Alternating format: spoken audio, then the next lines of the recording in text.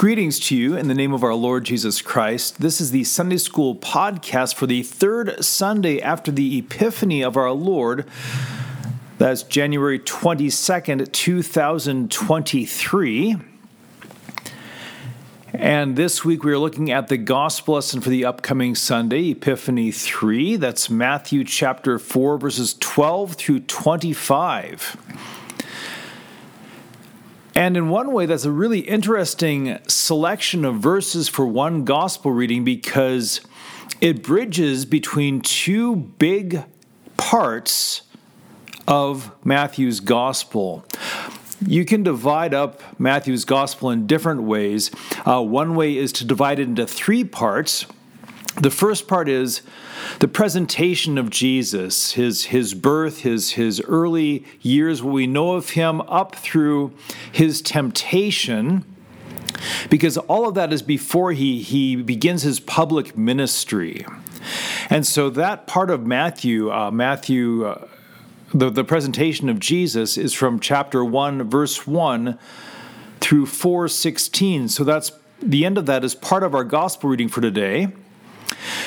The next part of Matthew is the longest part of Matthew, and that is from 4:17 to 16:20, and that's Jesus' ministry in Israel and the opposition that he faces. And the beginning of that section is also part of our gospel reading for today. The final part of Matthew then is kind of his road to the cross, his suffering and death, his resurrection, and then his sending of the apostles to all nations before he ascends into heaven. That starts at 16, verse 21, and goes through the end of the gospel. So again, this gospel lesson for the upcoming Sunday is bridging the first two parts of Matthew. It's the end of his preparation for public ministry and then the beginning of his public ministry as well. So with that, just a little bit of immediate background. In chapter 3, Jesus is baptized. That's at the end of chapter 3, and then he is tempted by Satan for 40 days in the wilderness. That's chapter 4, verses 1 through 11. And then we arrive at this passage that we study today. Now, when Jesus was baptized, of course, you and I know that he's baptized in the place of sinners. But it's a pretty glorious moment as the heavens open, as the Spirit descends, and as the Father cries out that Jesus is his beloved Son. And as soon as Jesus is baptized and he goes and he faces off against the devil, and he defeats the devil soundly, he resists all temptation, he's not even close to sinning. So as the first part of Matthew wraps up, it looks like Jesus' reign and his ministry are going to be glorious and powerful and victorious without any setbacks along the way. And so our gospel reading begins with a bit of a plot twist for the one who's reading this gospel for the first time. It begins with saying, "Now when he, Jesus, heard that John had been arrested, he withdrew into Galilee." Now John the Baptist, of course, was preparing the way for Jesus. He's the last Old Testament prophet. He's the one who baptizes Jesus. And so the fact that he's arrested might take the reader aback the first time through, because if Jesus' reign is going to be so glorious and powerful and victorious, how come John gets arrested? How come John gets taken by Herod and thrown in prison? And of course, this sets the theme that will culminate at Calvary, that Jesus' reign, his work as king in his public ministry, is to get us into heaven by taking our place in suffering and death. And so John the Baptist's arrest and eventual execution foreshadow Jesus' own arrest and execution. So Jesus withdraws into Galilee. But this is not to escape arrest. Rather, we read, is to fulfill prophecy. The gospel reading continues, and leaving Nazareth, he went and lived in Capernaum by the sea, in the territory of Zebulun and Naphtali, so that what was spoken by the prophet Isaiah might be fulfilled. The land of Zebulun and the land of Naphtali, the way of the sea beyond the Jordan, Galilee of the Gentiles. The people dwelling in darkness have seen a great light. And for those dwelling in the region and shadow of death, on them a light has dawned. All right, so Jesus goes to Galilee to fulfill this prophecy. It's from Isaiah chapter 9, verses 1 and 2. It's actually part of the Old Testament lesson for this upcoming Sunday. We'll take a brief look at that at the end. And it fulfills the prophecy that upon this Galilee of the Gentiles, the land of Zebulun and Naphtali, the light dawns. Now, this is a significant prophecy for a few reasons. One is that Galilee, or northern Israel, was sort of the gateway for invaders. So when the Assyrians came through and took the 10 tribes of Israel and utterly destroyed Samaria and the northern 10 tribes, they came in from the north through Galilee. So Galilee was kind of known, or that area was known in the Old Testament as sort of the buffer that would take the hit, absorb the first strike, while, say, the people around Jerusalem had more time to prepare for the invading armies. In the wake of Assyria's destruction of northern Israel, the region of Galilee, Isaiah makes this prophecy that area will be restored, that the people who dwell there in the darkness following that devastation, they will see a great light. And so the restoration of Galilee takes place, at least begins to take place here in Matthew chapter 4, because the king has arrived. The Son of God in the flesh now walks among the people of Galilee, of northern Israel. Second, along with being kind of that buffer for invading armies that takes the first hit, Galilee is known as Galilee of the Gentiles. I've kind of called it the low-rent district of Israel before. Down in Judea, close to Jerusalem, that's where the rich and powerful tend to live. Demographically, there are far more Jews than Gentiles down around Jerusalem.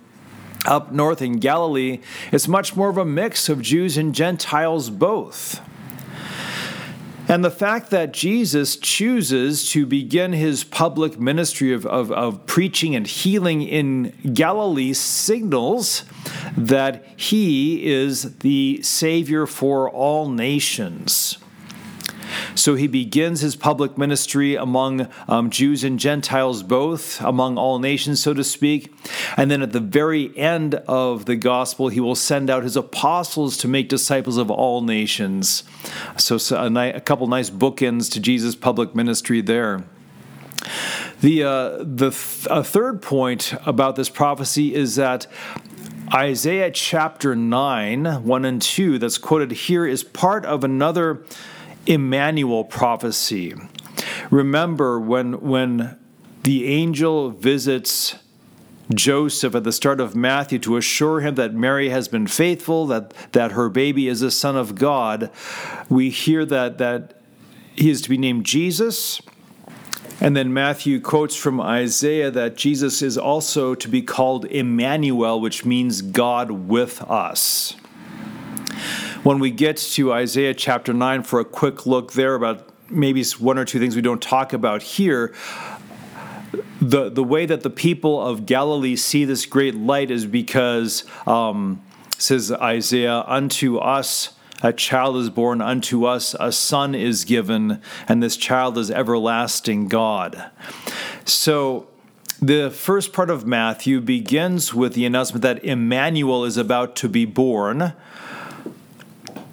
And now at the end of part 1, we hear that the light shines in Galilee because of the child Jesus born there, and he is known as Mighty God, Everlasting Father, Prince of Peace.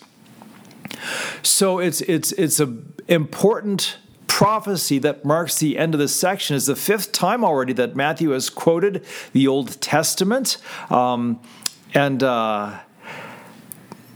And now we are set for his public ministry to begin with the announcement that God with us is in the flesh, walking among the people of Galilee. There's an interesting sequence then in part 1 of Matthew, in chapters 1 through 4, verse 16. Actually, just with from 3:13 on, his baptism up to now. So part 1 concludes with Jesus in the place of sinners at his baptism. After that, he's tested by Satan in the wilderness. And remember, Satan keeps saying to him, "If you are the Son of God." Once Satan leaves, Jesus is ministered to by angels who appear. And then we have here, God with us is in Galilee, among Galilee of the Gentiles. Now, at the end of the gospel, you end up with the same sequence. Once again, you have Jesus in the place of sinners, not at his baptism, but now on the cross, which is his greater baptism that he suffers. So you have Jesus in the place of sinners again. Then instead of Satan crying out, "If you are the Son of God," the crowds are crying out, "If you are the Christ, save yourself, come down from the cross." Once that suffering is over, angels appear again, not to minister to Jesus, but to announce that he is risen from the dead. And then where we had God with us in Galilee before, now Jesus sends the disciples to all nations, promising, "I am with you always, even to the end of the age." So another Emmanuel, "I am with you" statement right there. So that concludes part 1 of Matthew's gospel. And all of this is written by Matthew by inspiration of the Holy Spirit to prepare us for Jesus' public ministry. And that begins in our gospel reading with verse 17. And there we read, "From that time Jesus began to preach, saying, 'Repent, for the kingdom of heaven is at hand.'" So Jesus began to preach. That's officially the start of his public ministry. And so now we get a summary of Jesus' message. Repent, for the kingdom of heaven is at hand. It's the same message that John the Baptist was preaching before. And now the kingdom of heaven is even more at hand because the king is at hand, beginning his public ministry. So repent, stop believing what is wrong and believe what is true, that the kingdom of heaven is at hand because here is the king. We may not think about it this way too often, but imagine for a second you're splitting wood with a wedge and hammer. So you drive the wedge in, and gradually, as you hit the wedge with that sledgehammer again and again, it drives the wedge further and further into the stump, into the piece of wood, until it splits apart. I kind of have that imagery in mind with this announcement of Jesus right here, because with this announcement, he's saying the kingdom of heaven is at hand. It's breaking into time like that wedge would break into a stump. And the stump finally splits apart on the last day. So the kingdom of heaven has yet to be fully revealed. It begins with Jesus' public ministry as he makes this announcement. It concludes on the last day. It's breaking into time a bit more with each miracle that Jesus performs during his public ministry. And the kingdom of heaven, the reign of heaven, is breaking into this world each time we hear God's word, each time another is baptized, each time we receive the Lord's Supper. The kingdom of heaven is coming into that world a little bit more, on the way to the last day when Jesus returns again in glory, and we see with our eyes the King of Heaven at hand.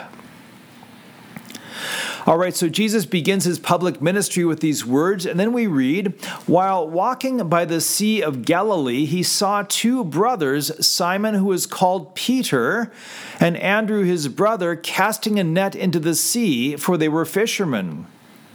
And he said to them, 'Follow me, and I will make you fishers of men.' Immediately they left their nets and followed him. And going on from there, he saw two other brothers, James the son of Zebedee and John his brother, in the boat with Zebedee their father, mending their nets, and he called them. Immediately they left the boat and their father and followed him." Now that's a really abrupt career change for Peter and Andrew and for James and John. And so some have tried to soften it by saying, from the Gospel of John, we know that Jesus was already talking to disciples before his public ministry began, at the wedding of Cana and all of that. So these men might have already had some contact with Jesus before this day. Nevertheless, it's still an abrupt change, and it demonstrates that Jesus has remarkable authority, and he exercises that through his word.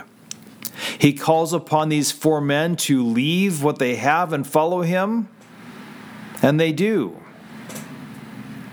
So why do they follow? Well, he's commanded them by his word, yes, but also they believe. At least they believe somewhat. I mean, some have argued that the disciples already at this point have this clear conviction of who Jesus is and what he will do, although the way the disciples act and speak, bungling throughout the gospel, it's hard to believe that that's true at this point. Others have said they're kind of oblivious to everything and don't really believe yet. They just hear a guy say, "Follow me," and they do. Again, without any sort of faith, they would reject Jesus' invitation. And so they believe in Jesus enough to know that they're sinners who need his grace, and so they follow him. Now, as they follow him, who do they represent? And I bring up this question because in the Gospels, when the disciples are doing things, people will ask, do the disciples represent just the 12 apostles? Or do they represent all believers? And for some reason, in my experience, that question especially gets asked when people are looking at the Gospel of Matthew. So, for instance, at the Sermon on the Mount, Jesus sees the crowds, goes up on a mountain, and his disciples come to listen to him. So is Jesus preaching to the crowds, or does he leave the crowds and go up the mountain and preach only to the 12 disciples? There's discussion about that. Likewise, at the end of the gospel, when Jesus tells the disciples to go and make disciples of all nations, is he telling all Christians that they're supposed to be going out to all nations? Or is he commanding the apostles specifically to do that and pastors who follow in their stead to continue the work? Well, those are discussions for another time. For now, our question is, when Jesus calls these four men, is he calling them to be apostles, or are they representative of the 12, in other words, or are they representative of all believers? And you can make arguments either way. I mean, all four of them will become apostles, and Jesus specifically calls them to be fishers of men, to catch men to live, as Jesus says in the Gospel of Luke, and that is the vocation of the apostle.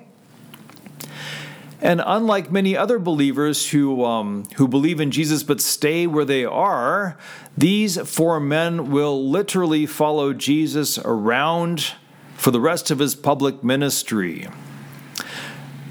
So on those points, it would seem that the representative of the apostles in following Jesus. On the other hand, the vocabulary, the words used might indicate the other way. Jesus calls these 4 men, says the Greek. He also calls many people to follow him. Likewise, when Jesus says, "Follow me," or "Come after me," is closer to the original language, that's an invitation he extends to others who are not apostles too. So that's kind of an argument that they represent all believers. I'm going to side with he's calling them here to be numbered among the 12 apostles. But that question gets asked and answered and explored a few more times throughout the Gospel of Matthew. Just at this point, be aware that the discussion is there. All right, now that Jesus has his first 4 disciples, we read a bit about his ministry. We've heard his sermon, "Repent, for the kingdom of heaven is at hand," and now we hear what he does along with preaching. We read, "And he went throughout all Galilee, teaching in their synagogues and proclaiming the gospel of the kingdom and healing every disease and every affliction among the people. So his fame spread throughout all Syria, and they brought him all the sick, those afflicted with various diseases and pains, those oppressed by demons, those having seizures and paralytics, and he healed them. And great crowds followed him from Galilee and the Decapolis, and from Jerusalem and Judea, and from beyond the Jordan." So Jesus' public ministry is, first off, preaching the news of repentance and the kingdom. That's what he's doing when he teaches in the synagogues. That's what he's doing when he's proclaiming the gospel of the kingdom. And along with preaching, he's performing a bunch of miracles. He heals every disease and affliction, and the list is really varied. You've got diseases, you've got pains, you have demons, seizures, paralysis. He heals them all. Now, if you're writing a book on ailments, medical problems, you're probably not going to lump demon possession and, say, paralysis together. Matthew lumps them all together because all of these are the effects of the curse of sin. So as Jesus preaches that the kingdom of heaven is breaking into the world, he demonstrates that the kingdom of heaven is breaking into the world because he's getting rid of the curse of sin. He's forgiving sins, he's healing diseases to save the people. And in doing so, he's also giving us a little glimpse, a tiny hint of the last day when he raises all of his people from the dead and heals all their diseases and afflictions and delivers them into his kingdom of heaven gloriously forever. So with each miracle here, we see the kingdom of God, the kingdom of heaven breaking in a little bit more, and the one who is doing this is Jesus. Note, by the way, as he proclaims and heals throughout Galilee, that he picks up followers and heals people from Syria, from the Decapolis, from Jerusalem and Judea, and from beyond the Jordan. Now, Jerusalem and Judea and Galilee, of course, mean his fellow Jews. Syria, the Decapolis, and beyond the Jordan, all of those are Gentile regions. So from the very start, Jesus isn't just ministering to the Jews, even if that's his priority. He still cares for Jews and Gentiles at the same time. Furthermore, the crowd isn't all believers. They might just be curious, they might be there for the show, but at least they want to know more. And from the crowds who gather, when Jesus proclaims his saving gospel, many will hear and believe, follow him, whether they stay in the same place or not, and they will be saved. All right, so this gospel reading is great. It's this transition from Jesus' preparation for his public ministry to beginning his public ministry, to proclaim and to demonstrate that the kingdom of heaven has broken into the world, And you and I rejoice that it's still breaking into the world today. I think we've pretty much said what we need to about the Old Testament lesson, looking at that prophecy, but just to read through it one more time and add a little. Again, Isaiah in chapter 9 is writing in the wake of the Assyrian invasion and devastation of the northern kingdom. The 10 tribes will never be seen again. The Assyrians have destroyed Samaria, leveled the city, taken off the people into slavery and exile and captivity, and they are simply erased from the map. For those who remain, it's devastating. There is despair, there is loss, there's mourning, they're surrounded by death. And in that terrible time, Isaiah declares to them in chapter 9, "But there will be no gloom for her who was in anguish. In the former time he brought into contempt the land of Zebulun and the land of Naphtali. But in the latter time he has made glorious the way of the sea, the land beyond the Jordan, Galilee of the Gentiles." And what is this glory that they see? The prophecy Isaiah says is, "The people who walked in darkness have seen a great light. Those who dwelt in a land of deep darkness, on them has light shone. You have multiplied the nation, you have increased its joy. They rejoice before you as with joy at the harvest, as they are glad when they divide the spoil. For the yoke of his burden and the staff for his shoulder, the rod of his oppressor, you have broken as on the day of Midian." So where the survivors of the Assyrian invasion are devastated, they're in anguish, they're mourning, and they are few because most have been taken off into captivity, Isaiah declares that the darkness will end. They will see a great light, and the nation will be multiplied. And truly, the people of God are multiplied in that Jesus comes to gather both Jews and Gentiles of all nations into his kingdom. And that increases our joy in God's faithfulness because the harvest is so great. The yoke of captivity is thrown off, not captivity to the Assyrians, rather captivity to sin and death.